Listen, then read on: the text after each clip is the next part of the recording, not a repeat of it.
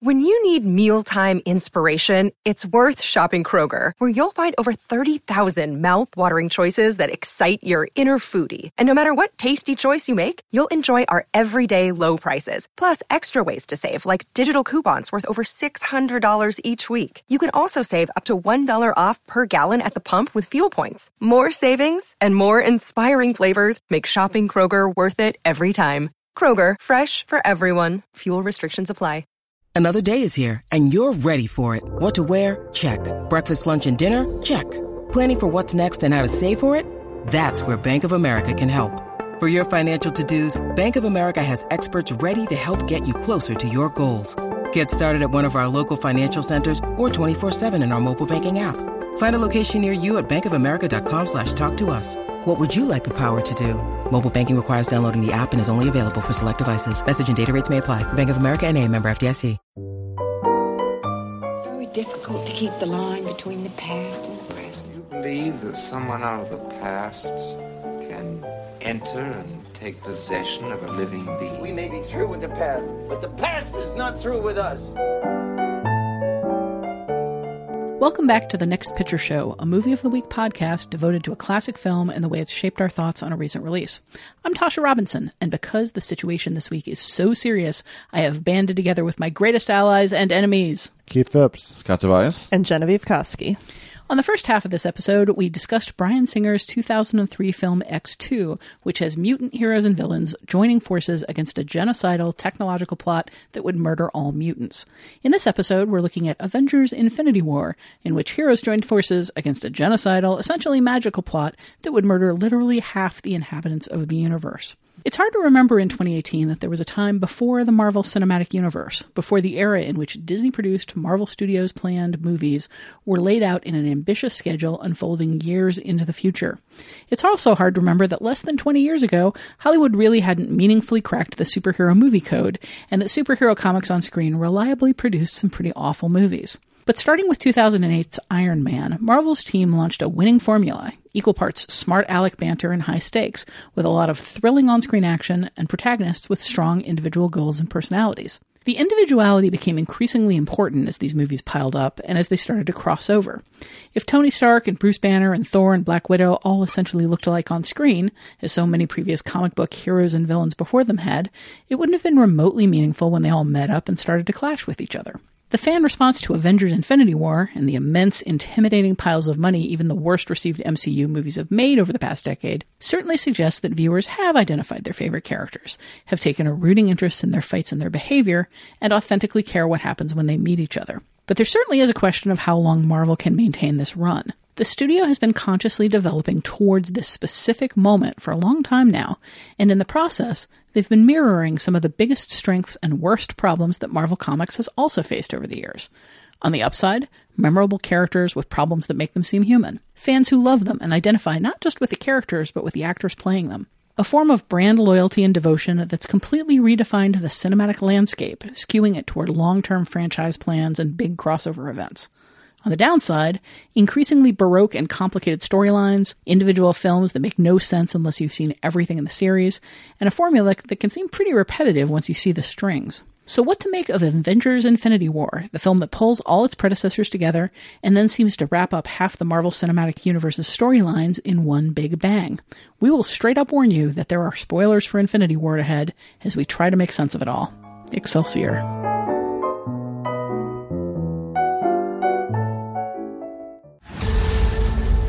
In time, you will know what it's like to lose. Dread it, run from it. The end is near. We got one advantage. We have what Thanos wants. So that's what we use. I think it's good, except it sucks. So let me do the plan, and that way it might be really good. Wow. Today we don't fight for one life. We fight for all of them. Groot, put that thing away. Now, I don't want to tell you again. Groot. Hey, Groot. Whoa, language!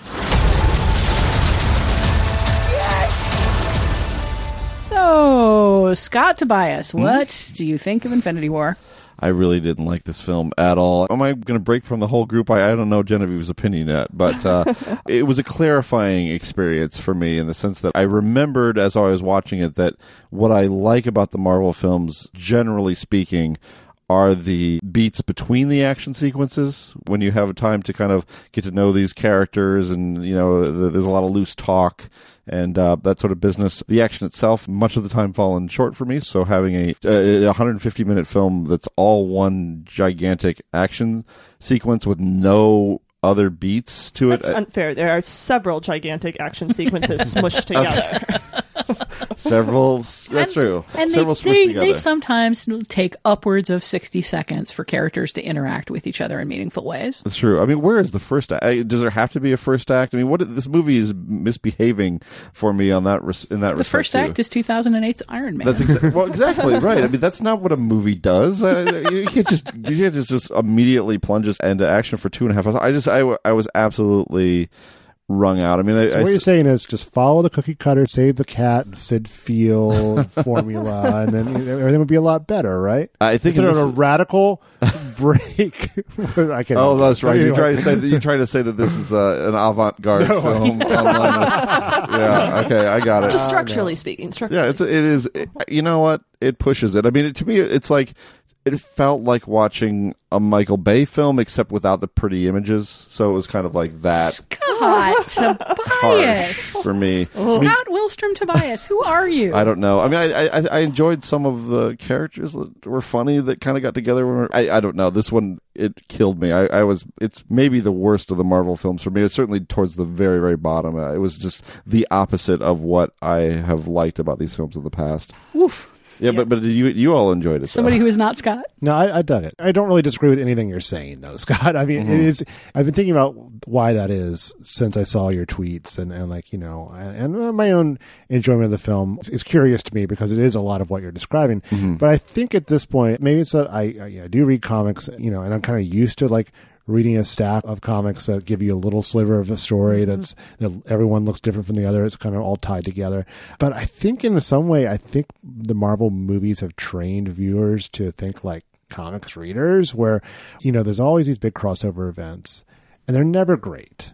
But they're always kind of fascinating to see all these characters interact in one big story that you're really reading more to find out what happens than any other reason and how it's going to change the universe forever. And I think that's kind of what we're all doing with the Avengers films. I think we know they're not going to be the ceiling is much lower than for the individual character films. Like Black Panther was great. I really loved Spider-Man Homecoming, and this was really entertaining, I thought. But it's really entertaining in part because I'm invested in this whole project and these characters, and there's a shorthand's developed, and it's kind of fun to see Doctor Strange mixing it up with Spider-Man. That itself is its own pleasure. And Tasha, you've tipped your hand already. You like this movie. I ate up this movie like a big bowl of gelato. I really enjoyed the experience. And more than once I have come on this podcast and said, this movie was doing a lot of things that in the abstract I love, and yet it just didn't work for me, to the point where somebody on Facebook actually called out how little he was looking forward to a film he liked getting the Tasha Robinson that treatment.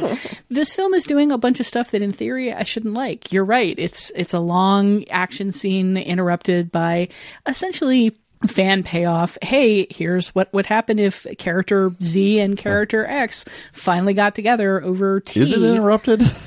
It felt relentless to me. But. Oh man, but I enjoyed it so much, and every single one of those. Ooh, what? How are these two characters going to get along to each other? Every single one of those moments, I enjoyed. Mm-hmm. When I realized the film. It's also another thing that's doing that I very often hate in movies is it's such a video game quest movie. Here are a number of items that we've got to collect one by one. And along the way, some people are going to die. There are going to be a bunch of mini boss fights and then the big boss fight and then a series of big boss fights in this case. I should not like this movie. I'm really invested in these characters at this point. I find the vast majority of them very charming. I find a lot of kind of Marvel's extra-textual stuff with these characters, with the actors, very charming. There's an appeal to them, But mostly I'm invested in the same sort of way that the first Secret Wars crossover, like the first crossover you experience in comics is just this big, exciting, how is this all going to interact? How is it going to work? Is exciting. And then everyone after that is like, they're just trying to make you buy comics that you wouldn't normally buy. Like, Secret Wars 2. Secret Wars 2 is a really good example of that. I don't think I'm going to come back to this movie over and over again. And I don't think that I would have the emotional attachment if they did it again more than once ever. But as it was, my experience in the theater was like sitting there like a spoonie with my jaw hanging open, just like, oh my gosh, what's going to happen next? Genevieve? Yeah, I'm pretty positive on this movie. Sorry, Scott. But I think it's interesting that we keep kind of talking about like how it does function as like a big comics crossover, and like the three of us who did respond to it all have more experience with superhero comics than you do, and I think maybe are primed for the structure of this film in a way that maybe you are not, and have a certain purism about how film is supposed to work. And like, this doesn't work like how any other films work. Like the Marvel movies are the only movies that can work like this on this scale.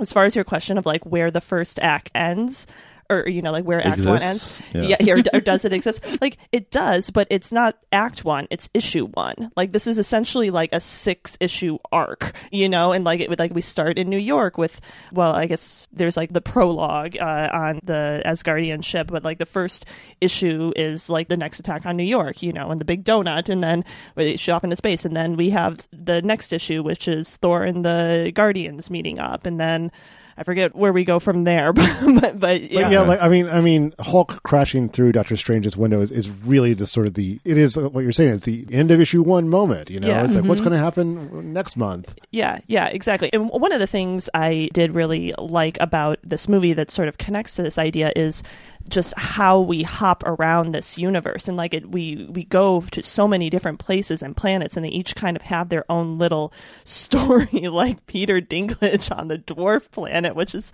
such a bizarre little like detour in this movie that like the more I think about it, the more I like kind of have affection for it, just because it is so weird. But so yes, like I totally understand like the feeling that it is just like one big action sequence, but it's not. It's just a bunch of issues of a comic that have their own big action sequence, sometimes maybe 2 per, and then it all culminates in this big event at the end. That is not even the final event of this event, you know? Like, I mean, we are kind of at the midpoint of whatever is happening with this story. Which, I mean, despite like an amazing amount of marketing for this film, I cannot count the number of people that have asked me, so this is the end of the MCU, right? Like, after this, they're stopping making movies. Like, in all seriousness, there are a ton of people out there that didn't realize this was part 1 of a 2-part story. And it reminds me, as I'm so often reminded, that we kind of like live in a little bubble of film people that know a lot about what's coming up and like sort of what the movements are and what the language is of sort of the cinematic world. There are a lot of people out there to whom like this is not an event. This is a movie that a lot of people are talking about, and so they might go see it. And I really wonder what that experience is like, just sort of walking in. Everybody's watching this film. Maybe I will too. Yeah, I know. I've seen like I can't imagine MCU movies. Sure, why not? I can't imagine being that person in this situation and not being utterly confounded by it. But I was thinking, I mean, it's a cliche at this point to say, but I'll say it because I believe it. I mean, that these movies do, on a whole, the way they're designed, the way that they're kind of templated, they do function more like television than film, I think. And this is the type of like mega episode or a series of episodes or end of a season or end of a series or something in which you get a whole lot of payoff for a bunch of things that you've spent a lot of time setting up with the previous films. But that's not necessarily the way film works. And so to encounter a film like this, you know, even for me in the context of having seen all of the Marvel films, it's jarring. And I think one's reaction to it, broadly speaking, might have to do with whether you're just simply invested in the MCU and these films or not. And my level of investment is just not. As much as I think the films, by and large, have been pretty good, it's just not as strong is other people, and I think it really cost me in this case. I mean, you talk about this isn't what films do, or this isn't how films work, but it is now. I mean, not only have they done it's how it, these films work. Well, that's just it. So many other people are trying to duplicate this experience, and I feel like I have enjoyed the vast majority of the Marvel movies. I did not enjoy the first 2 Thor movies, and there have been hiccups along the way. But for the most part, I've enjoyed this series a lot. I have not enjoyed the way it's warped the cinematic landscape around it as people look at the amounts of money it's making and think, all we really need to do here is throw out a series of stories and we'll make that kind of money. I wonder if that's going to keep going, though, because only other franchise that's been able to emulate that is Star Wars, which was already, that was probably going to do okay anyway.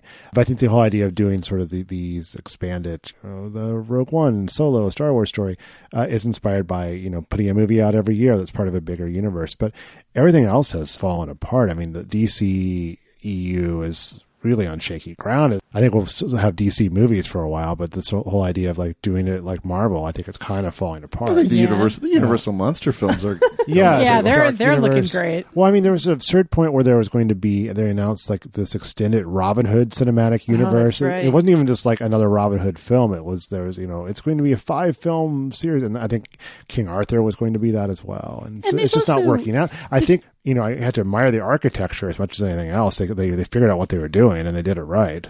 There's also just this feeling that any property people can get a hold of, like maybe we can spin it into both a TV show and a movie series. Mm-hmm. And it's like, we don't have the fundamentals of the first film down. I'm thinking of The Dark Tower here.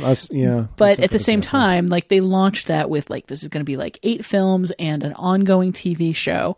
Well, okay, maybe get the script down for the first movie before you launch into all of that. Well, that's the other thing. Give them a lot of credit for architecture, but also they really did a good job with these characters. There's a reason these movies work is that people connect with these characters. And this movie does not work at all if you're not invested, or apparently even if you are. I mean, I know you like some of the Marvel films. But. I mean, thank God for Thor Ragnarok, because like Thor is such a big part of this. Like, I mean, probably second only to Tony Stark and arguably a bigger component of the narrative than Iron Man is. But like, if Thor Ragnarok, I love Thor Ragnarok, and if it hadn't been as good as it was and given me the affection for that character that I have now, I don't know if this movie would have worked the way it does. And it's interesting because it was in production before Thor Ragnarok came out. So I think I read some items about like Chris Hemsworth being a little instrumental in sort of urging them to like give Thor a little more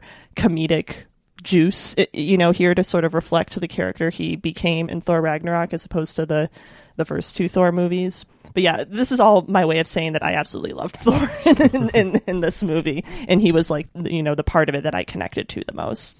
I feel like we kind of defined him a lot better in the Avengers movies than in the Thor movies. And I feel like those movies felt like a little bit more of a test balloon, especially the first one, because in the second one, he kind of disappears and has adventures that got cut from the theatrical release, and that was a big mess. But I think one of the things that makes these films work so well is the way the characters play in interaction with each other. I mean, you've got so much ego and attitude and arrogance coming off of Tony Stark. Like in his films, he has to have something to kind of like push back against him. And those things are almost always like dour and relentless. And like they have a tendency to tamp him down. But he comes up against other heroes in the MCU and he has to get like bigger and brighter and louder in comparison. People write a lot about the villain problems in MCU movies.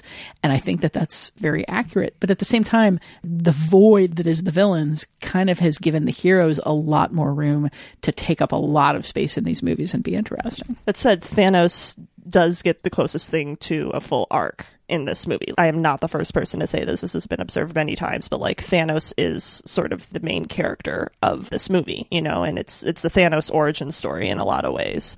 And the heroes are just sort of around to define Thanos and to an extent. Yeah, and as a payoff for some really lackluster Thanos lead-ups, I thought this was a pretty surprising movie, and that actually may also have something to do with my enjoyment of it, Scott, is that it surprised me in quite a few ways, because the Marvel formula is so much about, once again, angry alien gets glowy hoobajoob and wants to blow things up.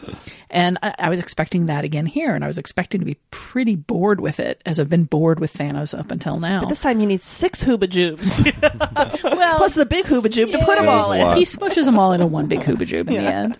So how is okay, I'm going to talk like an idiot here. Okay, there's a time stone, correct? This yellow stone. Mm-hmm. Don't ask me which color the time is. It yellow? Is. I am not that big of a dork. I think it's green. Green? It's the one. Well, is it okay? But in any case, how is that different from the whole circling the Earth thing in terms of the narrative effect? I think we'll find out in the next film when they have to undo wiping out half the universe. Exactly, but then how does that end have any resonance if we know it's going to be okay, so here's where we get into some like theorizing. But so Doctor Strange was the guardian of the Time Stone, and we had that little moment when they're on Titan, and he's like, using magic to go over all 14 million possible scenarios for how this ends, and there's only one where the outcome is good, where they win basically.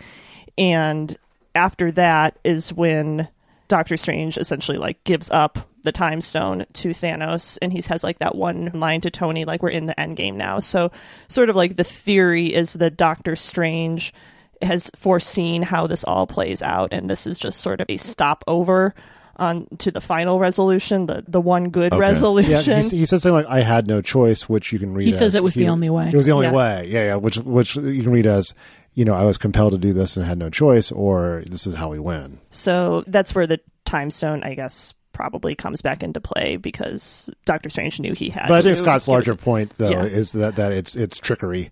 Yeah, I mean, it's all magic. It's all. Yeah, I guess that's Doctor Strange thing. It'd be a lot easier for me to accept, I guess, if it does work out the way it's been theorized. Well, keep in mind that if nothing else, assuming that the Time Stone is the answer, and I would not assume that, because Thanos has come up a lot in the comics, and he's been defeated by a lot of different heroes in a lot of different ways. Mm-hmm. A lot of different. Have Captain Marvel on the horizon. And we still have Captain Marvel on the horizon, who Kevin Feige has told us is the most powerful Marvel superhero ever to appear in the movies in a walk. So there's a lot going on in the future that is as yet unknown. That's as maybe. If it's just somebody picks up the Time Stone and uses it to rewind time and everybody's fine, there's still the question of how to get there, because first of all, it looked like that the Infinity Gauntlet was fried by killing half the universe. And second of all, Thanos still has it. And all of the heroes couldn't beat him, so how are half of the heroes going to beat him? Yeah. There's still a how. How is it going to happen? Right. And a lot of people died before that moment in the movie too. So, how far back do we rewind? Like Tasha said, it's the how. Were none of you bothered, I guess, by the fact, to my mind anyway, that the film didn't have another gear? I mean, that it was constantly going, that you didn't have a pause for breath or another I think that final moment after Thanos snaps his finger is the next gear, and it's not a bigger, louder gear, but it's a completely different thing, but it takes so long to get there in the film. I just found it like, it just shut me down after a while. I just getting that. It happens with me with Michael Bay films as well, and occasionally with these films, it's like you get pounded with so much visual information that isn't, I don't think, all that well articulated. I don't think the Russo brothers are particularly good at staging action. I think they're good in Captain America: Winter Soldier. I think the action scenes are much cleaner in that, and it's been kind of a step down with every film. But this needs to be that. I mean, you talked about, I think Tasha mentioned on Twitter about how this whole movie was like the airport free for all in Civil War, but as a whole movie. And the thing is, like, that sequence I really enjoyed because it was such a standout sequence. It wasn't I wasn't seeing a bunch of those sequences all strung together. It was all a lot of build up to this moment that was hugely satisfying, and I just didn't feel like this film offered that. It was a very difficult film for me to just grasp aesthetically, and I think it may be just a generational thing. It may just be a lack of interest on my part, but there's just the way the film functions. It's like filmmaking as like a second language for me. I don't get it. I don't get the way the thing is put together.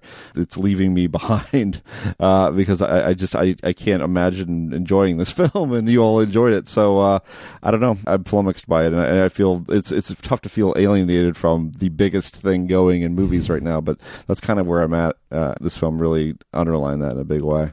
I guess I don't feel like you're giving the movie credit for the pauses that it does have. Mm-hmm. I mean, to me, this movie was full of downtime moments. You know, the moment where Thor interacts with the Guardians of the Galaxy and it turns into a big one-upsmanship contest. Yeah, I enjoy those. The moment with Thanos and Gamora, like on the planet where they meet the Red Skull again and debate what love is over his decision to kill her. I mean, the whole business on the giant donut ship where Spider-Man and Doctor Strange and Tony Stark are trying to figure each other out. Yeah, that really old film Aliens. All of the business between Scarlet Witch and Vision. I mean, to me, this movie is full of downtime moments where we get to see characters who have never met interact with each other, and we find out a little more about their personalities. It didn't seem relentless to me. Not all of it works, though. The Scarlet Witch Vision stuff is pretty drippy, I thought. Oh my gosh. I absolutely agree with you that there's and the business that I just cited between Thanos and Gamora, like, I fully believe that he does love her in his way. It's very hard to me to accept as emotionally resonant a form of love that includes, and I'm going to murder you for power.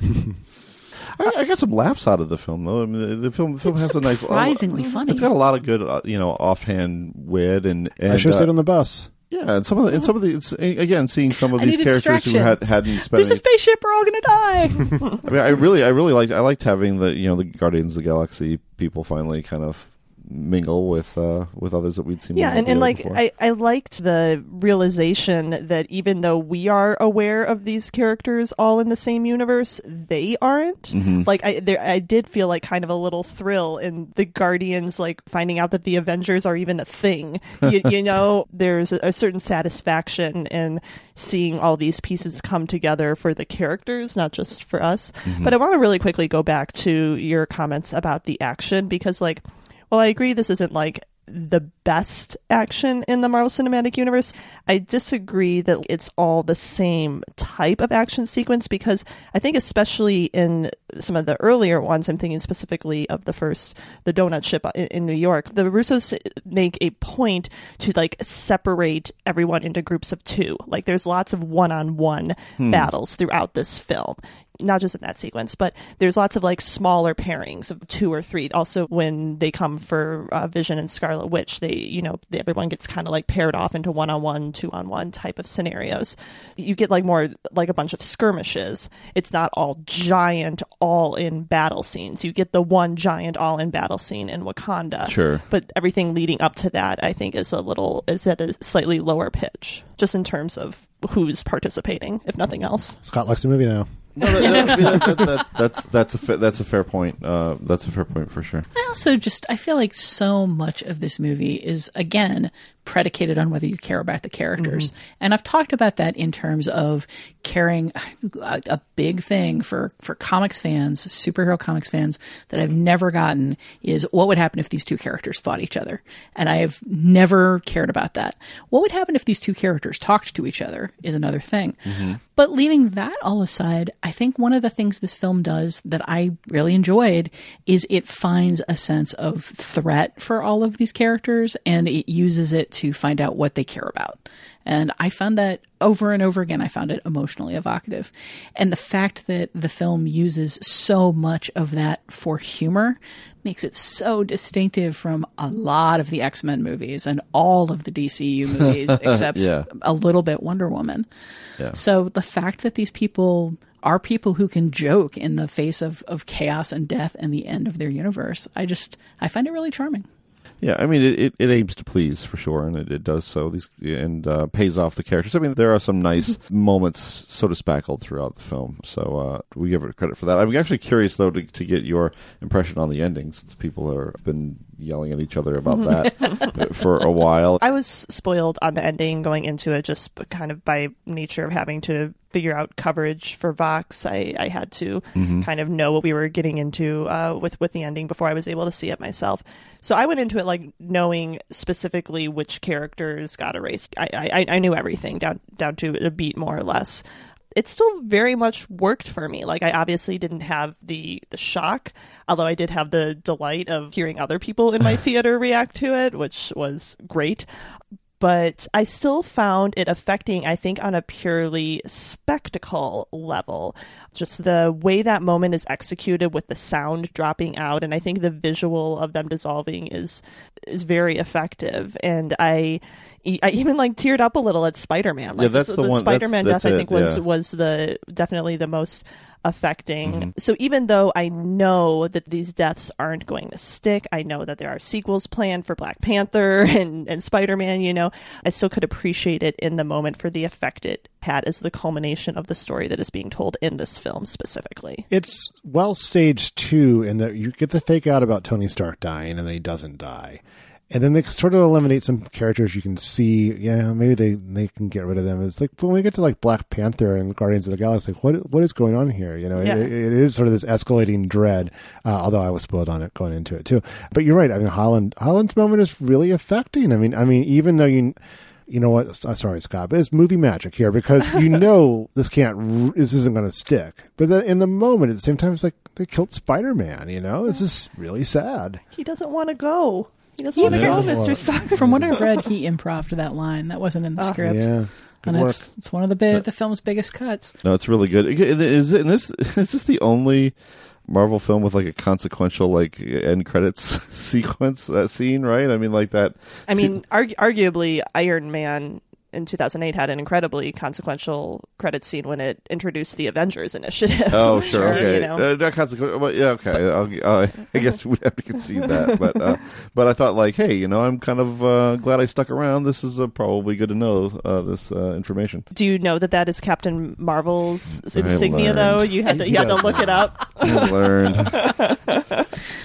There are a few places you can go on the internet to find out beeper, more right? about like the connects MCU via films. beeper. Well, the film's in the 90s, so that would actually make sense. That's how the time stone's going to come into play. Oh my god! I found the ending, like, for me, it was a slightly empty experience because of that feeling. They're comic book deaths; none of them mean anything. And there was a moment where I thought they were going to leave it to people we maybe really didn't want to see go, but that the MCU could actually let go of. And then people started disappearing. That I was like, nope. None of this is going to stick, not in a meaningful way. So I don't know. For me, listening to other people in the theater respond was very emotional, and watching the other characters respond was very emotional. I mean, I really like General Okoye as a character, and seeing her like put her life on the line over and over and over for Black Panther, and then just watching him puff out in a it's interesting because we watch her in that moment. We don't actually see Black Panther, like we see like his arm dissolve, I think, but we don't actually like have the moment of him, you know, evaporating. We watch her. That's a really good point. That I think a lot of the effectiveness of that moment is in like how stunned all of the remaining characters are and how just at a loss and empty they are in that moment. While we're here, can we just briefly nerd out who's actually going to be dead? Because of the pre-finger snap deaths, I don't think Gamora's gone. No, I don't. I think Loki's definitely gone. I don't think so at all. Unless Tom Hiddleston has I thought Loki was like the sure I think thing, Loki will come back maybe in a couple movies. I don't think he's necessarily back in Avengers 4, but I mean, assuming Tom Hiddleston is game and or can be lured by dump trucks full of money, he is such a fan favorite character. It would be a tremendous waste. And he's a god, and he's an illusionist. There are so many ways to fake out on that thing. Like, there are so many ways to take it all back. I think Loki's coming back. I think Heimdall's gone because Idris Elba is too big a star for that smaller part. That is probably true. I don't know about Vision. I don't know. You know, I feel like they're gonna bring him back. I mean, he's a robot. He can be rebuilt. What about Hawkeye? Hawkeye's not in this one. Hawkeye's on an island. What about Ant-Man? Not in this one. He was in every battle. He was just too small to see, and we never went micro. Apparently, the events of Ant-Man and the Wasp happen concurrently with whatever is happening here. Interesting. I am intrigued by that. I knew you would be, Scott. That's why I brought it up. I saw a pretty good tweet that was effectively like Ant-Man and the Wasp. Scene 1, they both dissolve. End credits. So yeah, there's so much more we could talk about. We've really barely even scratched the surface of, hey, did we like this movie? And we could probably talk for 20 hours about individual characters while Scott slowly taps his fingers on the table. But instead, I just like to hear you all talk about it. I don't really have a lot to add. But instead, we should probably take a break and then come back to talk about the connections between X2 and Infinity War.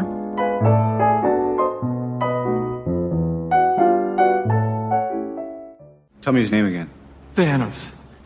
He's a plague, Tony. He invades planets. He takes what he wants. He wipes out half the population. He sent Loki. The attack on New York. That's him. This is it. What's our timeline? No telling. He has the power in Space Stones. That already makes him the strongest creature in the whole universe. If he gets his hands on all 6 stones, Tony... He could destroy life on a scale hitherto undreamt of. Did you seriously just say hitherto undreamt of? Are you seriously leaning on the cauldron of the cosmos? All right, well, now it's time for Connections, when we bring these two films together and talk about all the things they have in common.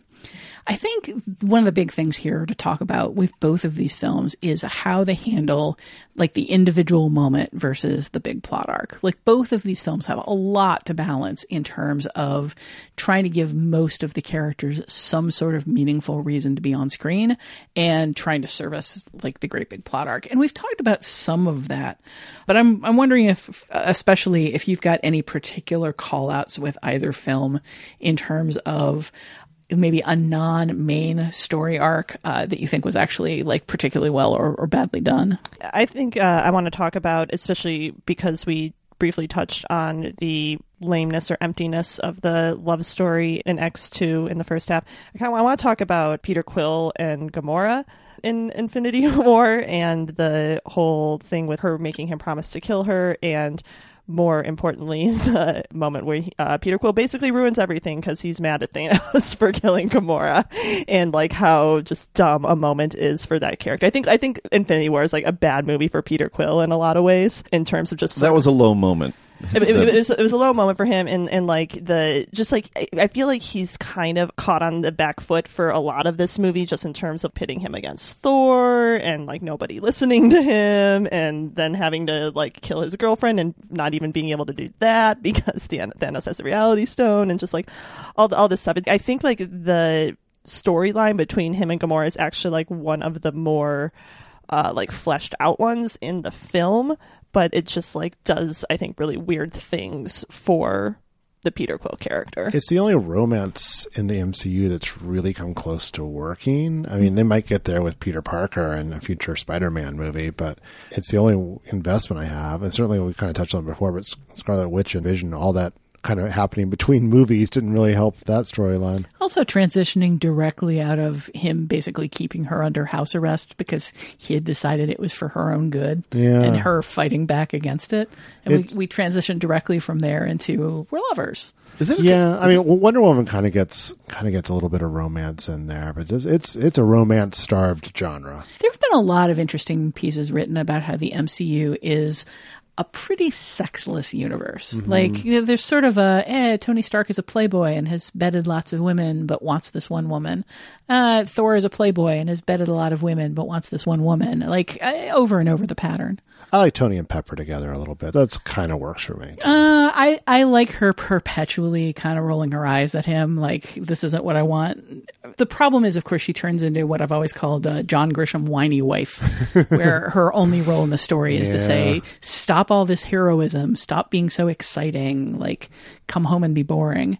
And that's kind of an uncomfortable tension. Is this kind of an overreact in a way, though? I mean, there are plenty of opportunities that I guess Marvel seem to be turned down over and over again for love interests and things like that to develop, simply because they usually don't work, and you want the characters to be freed from all that business. But then you end up in the situation where you have all of them together, and maybe you do want a little bit of that and you don't get it. Well, I think the big problem is so many of these films are based in comics that were sort of conceived at aiming at teenage boys. And the idea there is that romance is pretty icky.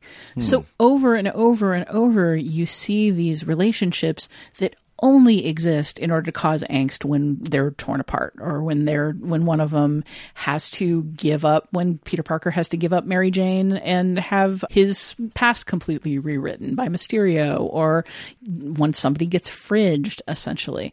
So many of the relationships only exist to cause pain. And here we see it happen with Vision and Scarlet Witch. We see it happen with Peter Quill and Gamora. And there's no sense that either of those relationships ever meant anything before the moment where we're told, oh, they're going to be broken apart. Much as in X-Men, we kind of get the feeling that we only really care about the relationship between Jean and Scott, who are both pretty boring characters who we don't see have happy times. We only care about them because Wolverine might become between them, or because he's angsty about the fact that he can't. He's the bad boy. What's the line? God, that line about girls flirt with the bad boy, but they want to go home to the nice guy. Yeah. Super gross. Yeah. This is an X-Men 2? Yes. All that stuff is all gold. Linda Holmes, I think on Pop Culture Happy Hour, made a really interesting point that the problem with Peter Quill and Gamora is that the movies did not care about Gamora as a character until they needed her to destroy, basically. And I thought that was a really interesting idea, that she's always gotten underserved as an individual character. She's always just sort of been there for the romance, and now suddenly they need depth out of her, and they haven't done the homework. I think that's fair. I think the only reason that's not entirely true is that Zoe Saldana is such a strong presence as Gamora, such a instantly winning and like good at reacting without saying anything. Like, oh, if you're not going to give me a lot of dialogue, well, I'll let you know what I'm feeling anyway. You know, she's quite good. I mean, I'm not a fan of Guardians 2. I did not like it very much at all, but I do think that film did a little work in terms of fleshing out Gamora and Nebula kind of in tandem as or fleshing out their relationship, which I think became important in Infinity War. So I think that Gamora has gotten a little development outside of her relationship with Peter, but obviously it's taken to a different realm in this movies that, maybe it didn't entirely satisfactorily set up, but I don't know. I think there's definitely stuff in Guardians 2 that sort of lead to what we get with Gamora here. I do enjoy, the films have done a long, slow build with Tony Stark and his growing sense of responsibility and his growing sense of stress over possibly failing that responsibility. I like that this film did not lean too heavily on it or spell it out, but by the end of it, we basically got him standing in the middle of his worst nightmare. Mm-hmm. And because they did the groundwork on it, we know what that feels like without anybody having to explain it to us. I mean, I guess the equivalence to that in X2 and the X-Men series in general is Wolverine/Logan, who just maybe by virtue of being in the movies more than anyone else, has the most sort of developed persona and developed arc and sort of the most things that his character is concerned about, and they tend to dovetail with the bigger villain action, such as with Stryker in X2 and sort of the ongoing question of Logan's past and where he came from and so on, which by this point in the X-Men movies is very, very well trod, but in X2 is still sort of a mystery that is unfolding. And even though I think Professor Xavier is by far the most powerful mutant in this scenario, Logan/Wolverine is the most important mutant to the story just by virtue of having the most questions about what his story is that the film can explore. I enjoy the payoff of that arc where he, as I said earlier, decides that his found family is more important than endlessly exploring the past. But I feel like how the movie gets him there is in some ways really weak. And the moment where Magneto's like, oh, sure, Stryker, doesn't everybody know about your past but you because the professor has decided you're not ready for it? There's a weird streak of paternalism in all of that that's just you're not ready, so I'm going to let you literally traverse around the world trying to figure this out without telling you, when I could just say, hey, you're an experiment. This guy did it. He's bad. How hard would that be? Come on. That's a good point. Well, we should perhaps move on. One other thing that I wanted to bring up that may leave Scott standing out in the cold. Nope, I'll just listen. Is just how much both of these films draw from their respective comics. All of these tiny little pieces, again, Nightcrawler being religious, or the entirety of Peter Parker's arc. I feel like so much of what we get in both of these movies is meant directly to speak to fans, and that you can see the evolution from X2 to the MCU in general of just everything we give the fans, they will notice. So as long as we can make it unobtrusive enough to not be too distracting to more mainstream audiences, like, let's just keep feeding them M&Ms. I mean, I think X2's ending with the shadowy figure rising below the water, you know, like, that's something that I imagine would mean nothing to people who aren't familiar with the comics and what happens with Jean Grey and Phoenix. I don't think I knew. I mean, I've actually never read a whole lot of X-Men comics, but I just like knew about Dark Phoenix, like just sort of by being around comics people, I guess. But I can't imagine how that moment played to someone who, and Jean Grey's death for that matter, how it played to someone who didn't have that knowledge. But and made me really excited about that third X-Men movie. Right? Really? Yeah, it didn't work out though, did it?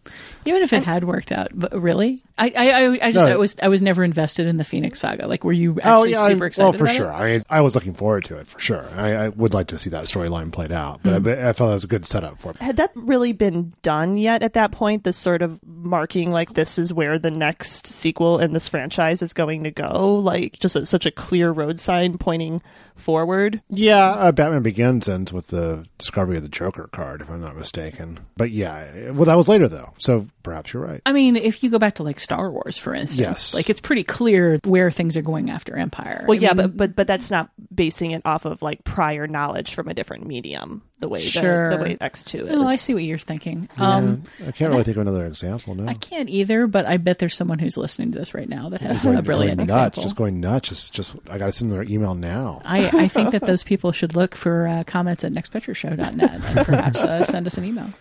What about the mass extinction plot? Like, once again, guy with a hooba-joob wants to destroy mass amounts of people. Like, is this a plot that still works at this point? You know, it's been done before. Obviously, we're talking about X2, but it seems kind of novel in Infinity War, because it's like, oh, this is someone with some reasoning behind what they're doing. It's not just domination. There's too many people, too many problems. You know, not much love to go around. Yeah, the universe is really vast, though, right? There are a lot of resources. I'm not saying I don't think it's a good plan. Yeah, I do like the idea that it is, you know, random. I think in terms of like a mass extinction plot, that is sort of an interesting wrinkle, and that it's not really targeted the way that it is in X2, first at mutants and then at humans. Or you know, just genocide generally is very directed. Yeah. Exactly. Yeah, there's usually some sort of ethos behind who is being targeted, and like there's an ethos here too, but like the randomness is part of it. So it's interesting. It's, you know, it's a bad plan, Thanos, but I see what you were going for. Yeah, I mean, I think that it helps that they present him as just kind of incontrovertibly insane. Mm-hmm. Like, they don't really bother spending much time on justifying it. He's the Mad Titan. He's mad. Which, you know, in Age of Ultron, that did not work at all. There were just sort of endless, okay, I see step one. And then you're on step 3, which is kill everybody. What's step 2 exactly? Where do the underpants gnomes come into this? Because the internet is bad. That's what. The internet is bad, so kill everybody. Yep. I mean, I see that sentiment on Twitter every day. So, who's more relatable, Ultron or Thanos? Who's more relatable, Ultron or the internet? Twitter. Maybe we should just kill off half of Twitter, just randomly. I would prefer a more directed approach to killing off Twitter. Yeah, but you know, to be fair, you've just got to... I do think that it's really interesting that, you know, so many of these comic book movies, I'm thinking of X-Men Apocalypse right now, are like, let's kill all the weak. You know, let's kill like everybody but people who are exactly like me. And it becomes a very obvious metaphor. And here it's just like, I don't care. Let's just kill 50% of everybody straight up. I think it does make it more interesting. Yeah. The question I have is Thanos himself part of the like, did he also have a 50-50 chance of extinction? I don't think so either. Because that would be really, really radical if that were the case. He's protected by the Infinity Stones somehow. Which stone, Scott? Which stone protects him? Say all 6 of them. Well, I think all of them combined probably have a pretty good... Sorry, the answer was the reality stone. Can you name all 6 stones? I think it was the plot stone. Does everyone know all 6 stones but me? Absolutely, as long as you have no follow-up questions whatsoever. Yeah, they're all different colors, right? They're very pretty stones. Gosh, is this the nerding out over incredibly small details about comics podcast, or is this the "This is not what film does" and I am angry podcast? Go ahead, Tasha. What do you have to say? I have to say that this is not what film does and I'm angry podcast, because I'm so much more interested in that. Okay, I don't know. I'm glad that people enjoy the film. If I'm trying to just understand the phenomenon, there is maybe something to be said for a film that is able to take a lot of shortcuts because so many things have happened before, and there's so much off-screen action and things that have happened in all of the movies leading up to it that can pay off, and you don't have to be situated within the narrative. I think again, that's like television as well. I mean, our friend Noel Murray, one of his precepts is like, you should be able to watch. You turn on any TV show at any time during its run and be able to watch it and appreciate it, etc. As this distinct unit of television. I always felt like that in the age of serialized storytelling is. I never really connected quite as much to it as Noel, though I defer to Noel's wisdom on television.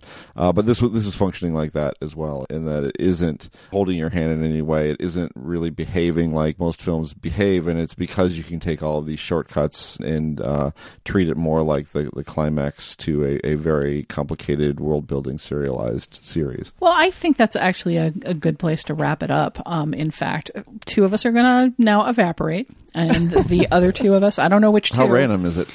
It's super random. You should stay because you're hosting. I mean, everybody's got the script sitting in front of them, so it'll be fine. Well, 2 of us will be fine. We'll see how this goes. On the other hand, we're in Genevieve's apartment. There are other people in this house. Maybe we'll all make it. In the meantime, X2 is available on Blu-ray, DVD, and on various streaming services. And you can expect Infinity War to be in theaters until probably somewhere around Christmas, the way it's currently going. At least until Ant-Man and the Wasp and or Captain Marvel come out. We'll be right back with Your Next Picture Show.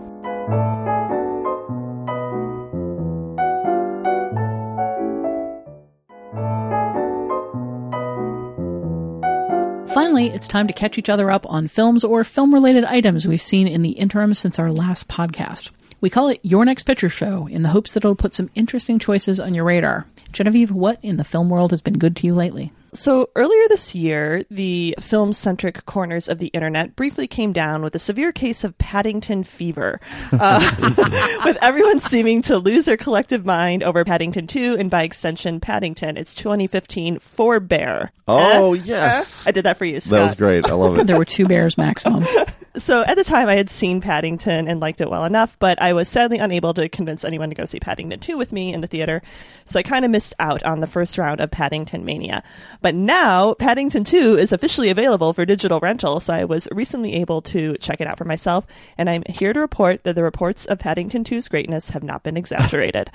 The sequel takes all the things that made the first film feel so refreshing among children's films and dials them up a few more notches. The unfailingly polite Paddington Bear, voiced by Ben Whishaw, is still good-natured and curious in equal measure, leading to some big, lively comedic set pieces. The film's storybook-centric production and animation design are both more adventurous and still quite lovely, particularly in some sequences that emulate the look of a diorama or pop-up book. And the role of the cartoonishly posh but evil villain has been filled by Hugh Grant, who has a legitimate claim to one of the year's best performances with this movie, I'd say. There's also a supporting turn from Brendan Gleeson that's quite wonderful, I'd say. And again, like the first Paddington, this film uses Paddington's status as an immigrant to weave in some lightly metaphorical ideas about the value of multicultural communities and the dangers of prejudice. But it keeps it all couched in this friendly little clockwork narrative that keeps it from ever feeling too heavy-handed or moralizing. Like its namesake character, this film is quietly and unobtrusively extraordinary and all but impossible to describe without using the word delightful, so I won't even try. It really is quite delightful. If you've seen it, you probably don't need my recommendation to see it again, but if you haven't seen Paddington 2, it's available for digital rental and purchase now. and I recommend it. Oh yeah. So who's the Paddington naysayer at this table? I'm looking over at Tasha. Ooh, me. I'm only a naysayer in that, I was sold it on this is the greatest film of all time. Like the other day, was literally just like it's going to sweep all the Oscars. Yeah. Like big over the top hyperbole, which is obviously tongue in cheek. I got some of that from you too, though, Scott. No, I think it's legitimately great. But I'm not. There's a difference between legitimately great and it's going to win all of the awards. No, that's so silliness. I understood that I was getting hyperbole, but I went to see it and I found it like I deliberately skipped the first one because I was like, children's picture book adapted to full length movie, CGI version of a character running around. It's going to be dreadful. And on your recommendation, I rented it, watched it, and then went straight to the theater and watched Paddington 2. So back-to-back double feature. Okay. I thought they were charming. I thought they were surprising. I was not over the moon for them, basically. Not even Hugh Grant. Wasn't Hugh Grant the difference maker in this thing? Hugh Grant was pretty delightful. Yeah. That moment when he's up in his attic talking to his costumes it's really quite winning. Yeah. I mean, you really Exit Bear pursued by an actor. It's so good. It's so good. And you're going to see him just go places as an actor you've just never seen Hugh Grant. I like that he doesn't even work that much anymore, so it's kind of he just works when he wants to, and to make a total fool of himself in Paddington 2 is one of the things that motivated him to get off the couch. I appreciate that about him. Well, and I just liked how playful Paddington 2 is with a lot of its visuals. Like it almost feels like Wes Andersonian in a lot of parts, but not quite as airless as Anderson can be sometimes. But yeah, and there's lots of little animation sidebars that are neat. And I feel like the movie is just sort of having a lot of fun with itself without being especially like self-conscious or performative about it. For me, I think it was just like the first one, the family is uncomfortable with him. They don't necessarily want him there. And there's like this sort of tension of like, will this bear find a home? Will he find happiness? Like, is there a place for him in the world?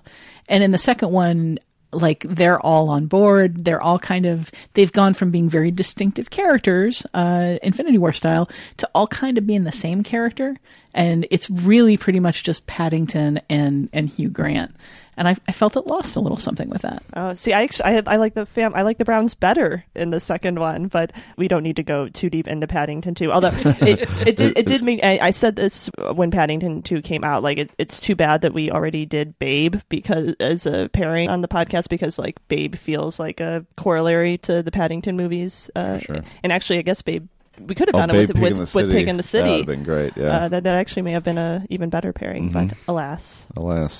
Make it a double feature for yourself. Scott, what's your recommendation? I wanted to recommend a film for you Stanley Kubrick fans out there called Film Worker. I just did a piece for Rolling Stone on the movie. It's documented by Tony Zierra, and it's about this fellow named Leon Vitali, who started as an actor. He was an actor in Barry Lyndon. He had just like a line, or a very small part. But Kubrick responded to him so much that he just kept expanding the role, etc. And then later on, he became Kubrick's right-hand man and was with him through every production after that.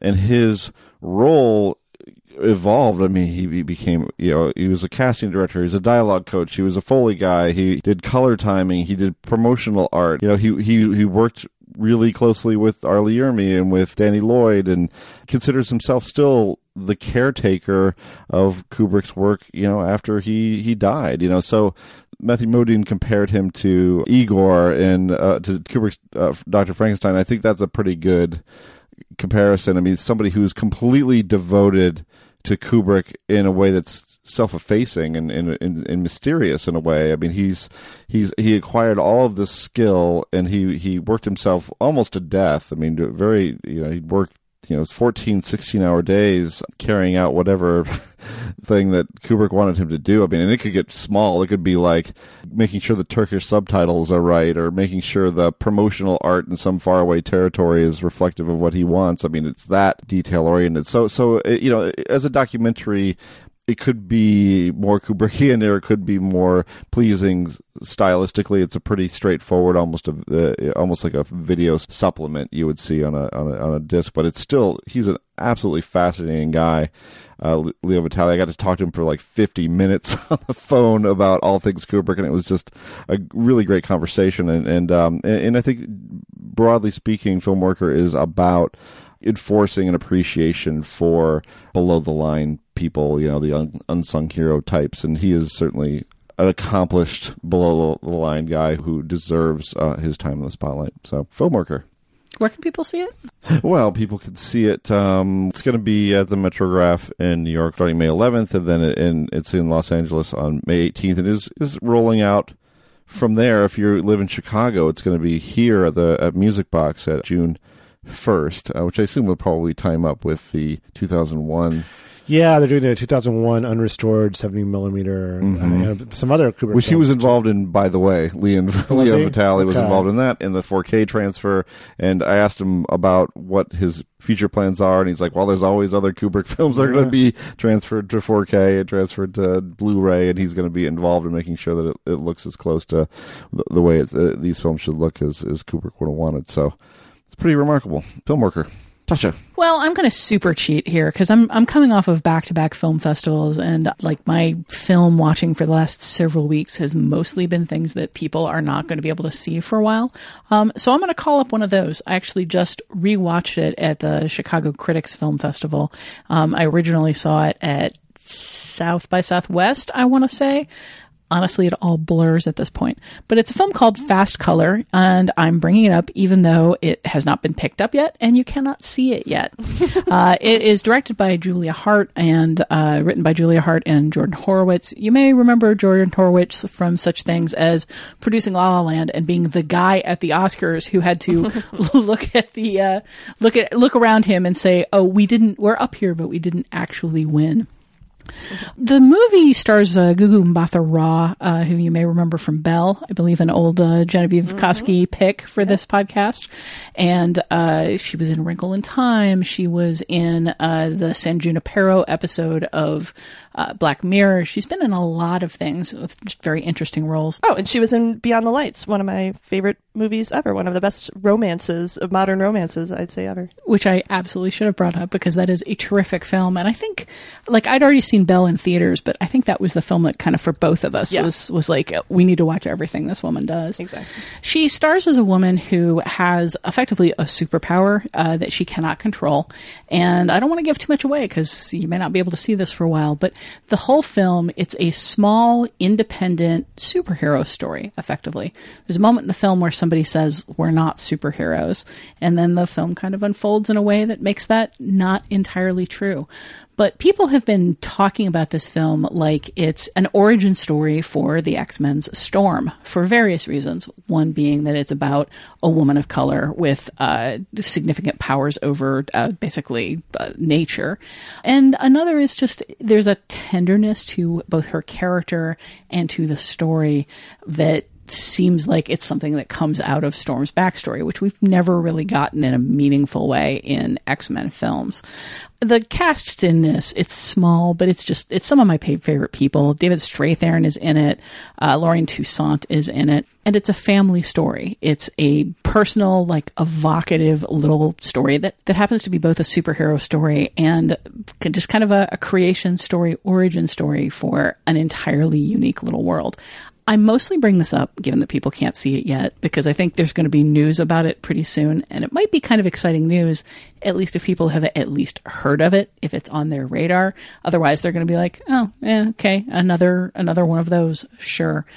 Fast Color, I want people to know it's out there, so when they find out what's happening with it next, they'll be as excited as I am about it. Intriguing. Keith, what about you? I've just got kind of a random pick. I was home alone on a Saturday night looking for a horror movie, scanning through Netflix, and I remembered I enjoyed the film. Well, enjoy is not quite right, but I like the film Gerald's Game, and I recognize the director Mike Flanagan. I'd seen his film Oculus, which I wasn't over the moon for, but I thought it was promising. But I'd heard good things about the films he made in the interim, and this is a Blumhouse production called Hush that kind of followed the route that a lot of horror movies follow now. It premiered at a film festival and was on Netflix a few weeks later.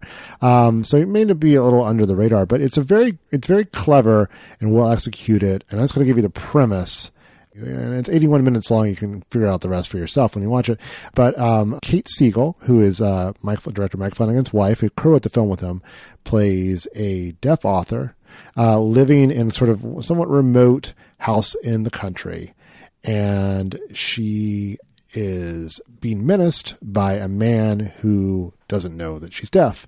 And it's a question of how can she stave off a home invasion, keep alive, kind of use what she can do against him. It's really well done up to a point. I think the end gets a little much at the end, but it's a very satisfying horror film, technically very well done. And Siegel's really good in the lead role, and John Gallagher Jr.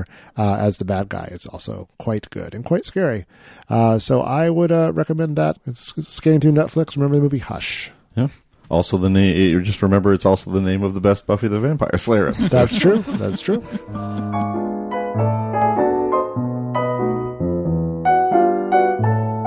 And that's it for this week's edition of The Next Picture Show. Our next episodes come out May 29th and 31st. Genevieve, what are we discussing? Deadpool 2 arrives in theaters knowing that it's a superhero movie, knowing that it's a sequel, knowing that it's part and apart from the Marvel line, and knowing that you'll appreciate its knowingness.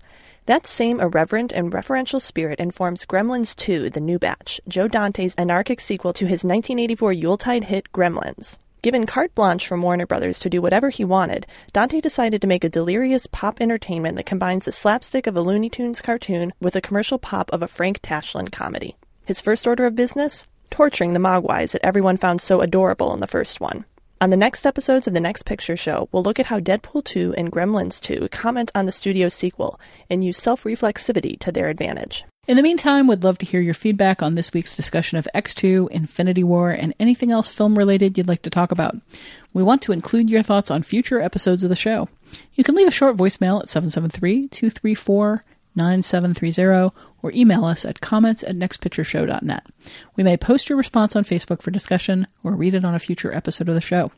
Finally, before closing out this week's episode, where can we find everyone these days? You can find my work at the culture section at vox.com, and you can find me on Twitter at Genevieve Koski. Scott? You can find me on Twitter at Scott_Tobias, and you can find my work in the New York Times, Washington Post. I mean, this Filmworker thing's on Rolling Stone. I'm still recapping The Americans for Vulture, so some stuff is there. So a lot of different little places. So what about you, Keith?